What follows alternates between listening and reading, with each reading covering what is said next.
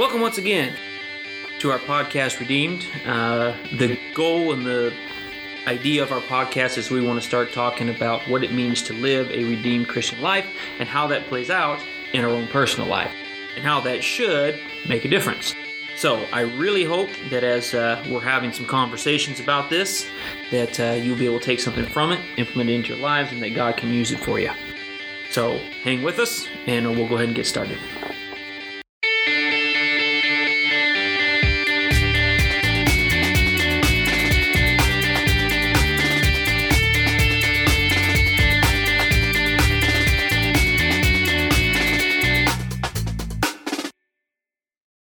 We have a red light? We have a red light. We need a big red light.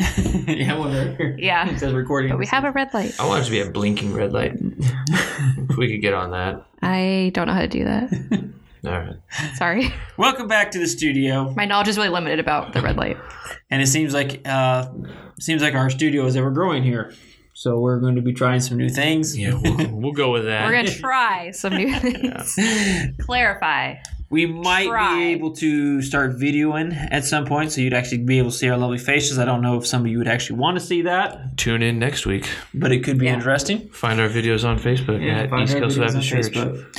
But with that being said, thanks again once again for joining us for another episode of Redeemed and how we just talk about how and what it means to live a redeemed Christian life. Yes. And doing that, we're just working through the daily Bible readings. You can find the whole schedule on our website, eastcoastbaptistchurch.com. And you can find the reading schedule there if you want to follow along. We just kind of pick and choose the highlights and things that seem to apply to our lives. This week we are in, or actually for the last couple of weeks we have been in Joshua, which is a pretty interesting book. It's one of my favorites. I'm not sure it's one of my favorites, but it does have a lot of interesting things in there. That's great that it's your favorite, but it's definitely not my favorite. Well, the reason I want to clarify is because I have a tendency to say that every one of these books is my favorite. You know what I'm saying? Yeah. And I want to be sure. Yeah, you were a big fan of Leviticus. Yeah, no. Yeah. I mean, I like Joshua, but I'm not sure it's my absolute favorite. I got you know what I'm saying? But it is good, and I do enjoy the things that are in there. So we have Joshua. He's taken over as leader for the Israelites, and he's got a pretty big job ahead of him, okay? Because Moses kind of got him there, and now Joshua's got to get him into the Joshua's got to push the ball across the goal line here. And not only that, he's got to go in and basically conquered land. You know. Yeah, you could make the argument that he's doing the hard work right now. Well, I don't know. I feel like I'd rather do that than have to deal with the Israelites. Absolutely. That's true, baby. That's true. Moses was stuck babysitting the Moses Israelites. like, can I go fight some people? Like, are we kidding me? I mean, Moses seemed to have to deal with the whininess. That's true. Joshua had to deal with just getting it done. With the wars, but the more you read here, it doesn't sound like the battles were all that. No, the Lord was definitely on challenging. The side. Yeah. Lord, and if anything, the Israelites were causing problems for themselves. Yeah. Which seems to be a pattern. It does. It doesn't matter who's in charge. Yeah. Moses, Joshua. They're always making trouble for themselves. They're always making mistakes. So we got a city. And most of you who have heard of any kind of Bible story knows of the city of Jericho. That's right. Yes, Jericho, the one where they walk around, they yell, walls come down. Blowing the trumpets. Right. And if you're watching the VeggieTale version of it, they get slushy in their ear. Okay. Gotta watch out for those slushies.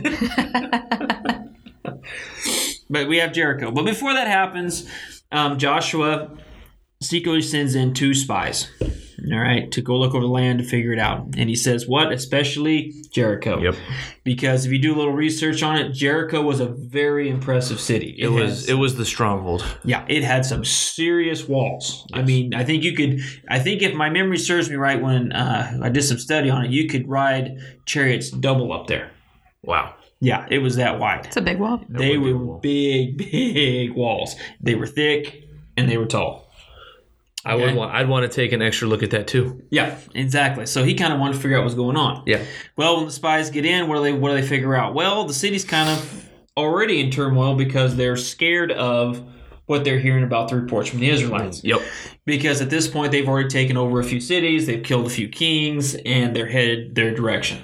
So Jericho's in kind of a bit of an uproar, and the king is very scared. You know what I'm saying? Because this is some abnormal things that he's hearing about, not things that happen every day. And so he's thinking, I'm not fighting a normal battle. I'm fighting against some kind of superpower. You know what I'm saying? Some supernatural. Yeah. So anyway, the spies go in. They look around. They like what they see. They like the fact that it's already starting to cause some chaos in there. Yep. And they can already tell the Lord's kind of handing the city to them. Yes. I'll get it out here in just a minute. Well, I've been up all night doing the graveyard, so it can be dangerous sometimes getting me to speak afterwards, all right? That's why we record. See what we get. So, as night begins to fall, though, the king figures out that these spies are inside the city, and he sends soldiers out to find them. He knew that they were with Rahab, the prostitute, because he sent a message straight to her. Mm-hmm. Said, bring out the men who came to you and entered your house because they have come to spy out the land. Uh-oh. Ruh-roh. I feel like, how are they discovered so quickly? Like, those weren't very good spies. I guess. It sounds like they just walked right in. But the spies? Yeah. So then they're like, those are spies. It says they went and entered the house. It sounds like they went right to Rahab's house. Yeah. But to me, they probably did stand out because they were not of that country. You know what I'm saying? And as a pastor's kid growing up, I never could get away with anything anyway. It seems like somebody always saw or somebody always knew. You know what I'm saying? So it doesn't surprise me that the king had his own spies and could had his own network. Yeah, especially if he was already on edge. That makes sense. There is one of the Quest commentaries actually does. What's one of the questions is why were they discovered so quickly? But it says. It says like we don't know, but that the point of the story isn't to show the skill of Israel's military. But you skip the first sentence there. That I think is my favorite. It says perhaps, as a result of their ineptitude. Yeah, but you don't know. But like the point of the story was to show how Rahab became part of the nation. But I want to know how they. That's a question I have for later. Yeah. Once we get to heaven, you can ask. What the heck? Can I talk to Where are those spies at? I've seen enough movies. I know what a spy is supposed to do, and that was not. Yeah. Because that's what I think. I think of like all the spy movies I've seen. Yeah. It's like sneaking in and disappearing, never see them again. Yeah. These guys, they walk in the city. They're like, get them. Sounds like they walked in holding the flag. We're here. We'll look at your city for a little bit. Yep. So anyway.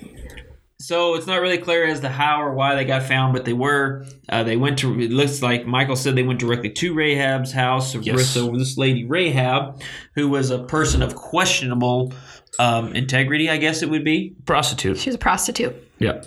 Well, why don't we just come out and say it? That's what it says. It's in the Bible. Just call it what it is. It's in the Bible. It's okay. All right. She's a prostitute, which is someone of questionable morality. There you go. You know what I'm saying? Yep.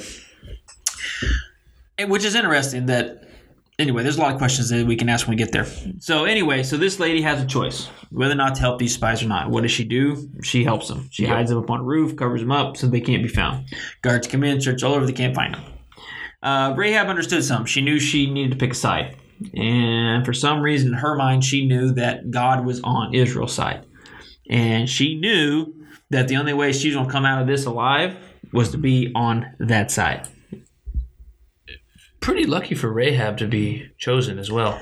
Yep. And then obviously smart on her part to make the right decision. Yep. Well, obviously, in some ways, God must have guided the spies to that place. Yes. Yeah. Because God's got a plan bigger than anything we can see. And so he had all that figured out. But from our perspective, looking at it from the outside, it's pretty impressive, that they wound up there. That the one person in the city that would probably help them, that's where they wound up. Yep. You know what I'm saying? Exactly. And so anyway, so she hides them. The guards go about their business, and then she asks a request of them because she knows or has some sense of the fact that God is on their side. Yep. And she says that because I have shown kindness to you, I want you to show kindness to me.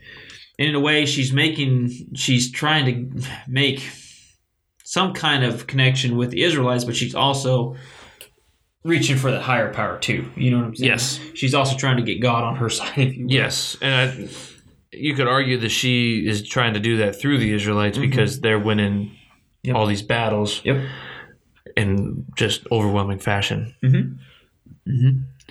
And I think what it really comes down to is at some point we have to make a choice ourselves.